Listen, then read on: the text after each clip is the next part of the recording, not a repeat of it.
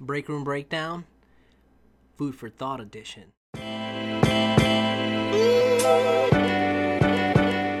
Basically, what this is about is kind of an idea that I've had for a while. Especially when it comes to reselling, I wanted to put more information out there and not necessarily make it a whole episode, because it's just things that you can think about, things that if you run or scenarios or ideas that if you run into it while you're thrifting or you're at garage sales or wherever you're doing, and maybe hopefully it makes you guys money or makes you think twice about an item that you're going to pick up or vice versa. So this first edition of Food for Thought is picking up a project. Is it good? Is it bad? For most people, picking up a project is buying something that's broken, buying something that needs work, buying things that are just going to take a little bit more time than just picking it up, taking pictures, cleaning it up, taking pictures, and then listing it.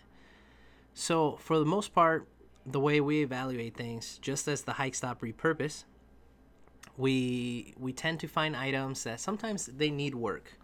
So, for example, I'm talking about like what we do all the time, and we've done this multiple times, is pick up boots that require cleaning and reconditioned.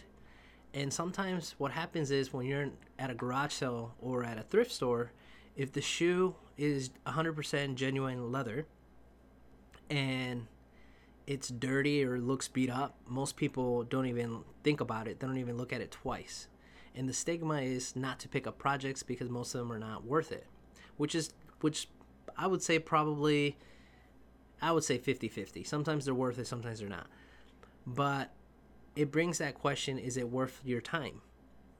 Well, depending on what you value your time at and depending on what your ROI is going to be, will determine if that item is worth picking up.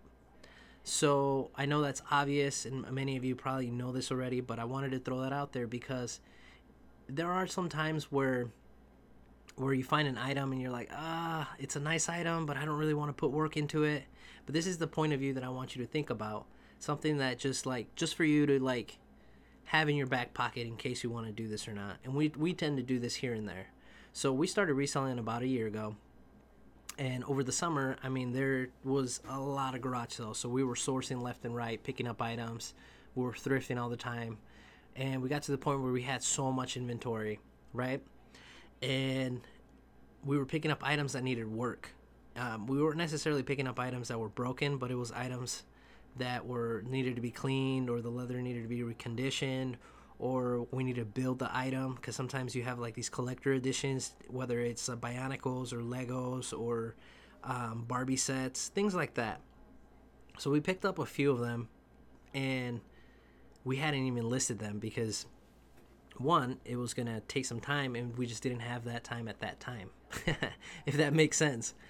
So this is where I'm kind of like, okay, if you pick up an item that is going to be a project, and this is how I think about it, is during the winter, most of the thrift stores well, not necessarily most of the thrift stores, but a lot of the garage sales are not there.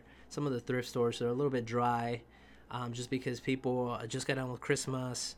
Maybe they're not putting up the same inventory, or maybe you just don't have all that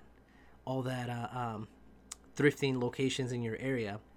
But my advice is to, in the summer, if you find an item that needs work, create kind of like a need work tote. And what we mean by it is a lot of people have those like 401k closet. That's what they call it, where they put an item in the closet, sell it later because they know it's going to be worth more. But in this case, it'd be a tote that has things that you need to work on, and then put it away for that time being because there's going to be other items during that time. But then when it's a slow period, is the perfect time to start working on those items and bringing them back. I know a lot of people say don't like destroy your death pile, don't buy more items, like you need to list everything, which is fine. Like I 100% agree with that because you don't want to fall behind. But if you have some projects that are going to take some time, sometimes it does work to your side, especially in a slow period. So here in Indiana, we don't have a lot of garage sales right now. It's snowy, it's rainy, the weather kind of sucks. Some of the thrift stores are starting to slow down a little bit, where like the items are just not there currently. So it's the perfect time where we pulled out some old inventory that we had that we just hadn't listed. I reconditioned some boots, some leather Coach purses, made sure cleaned some shoes, repaired some shoes, and I think it's just a good idea to think about long term instead of just instant, like, okay, I'm gonna pick this up and then list it, pick this up and then list it. So hopefully you guys consider that idea.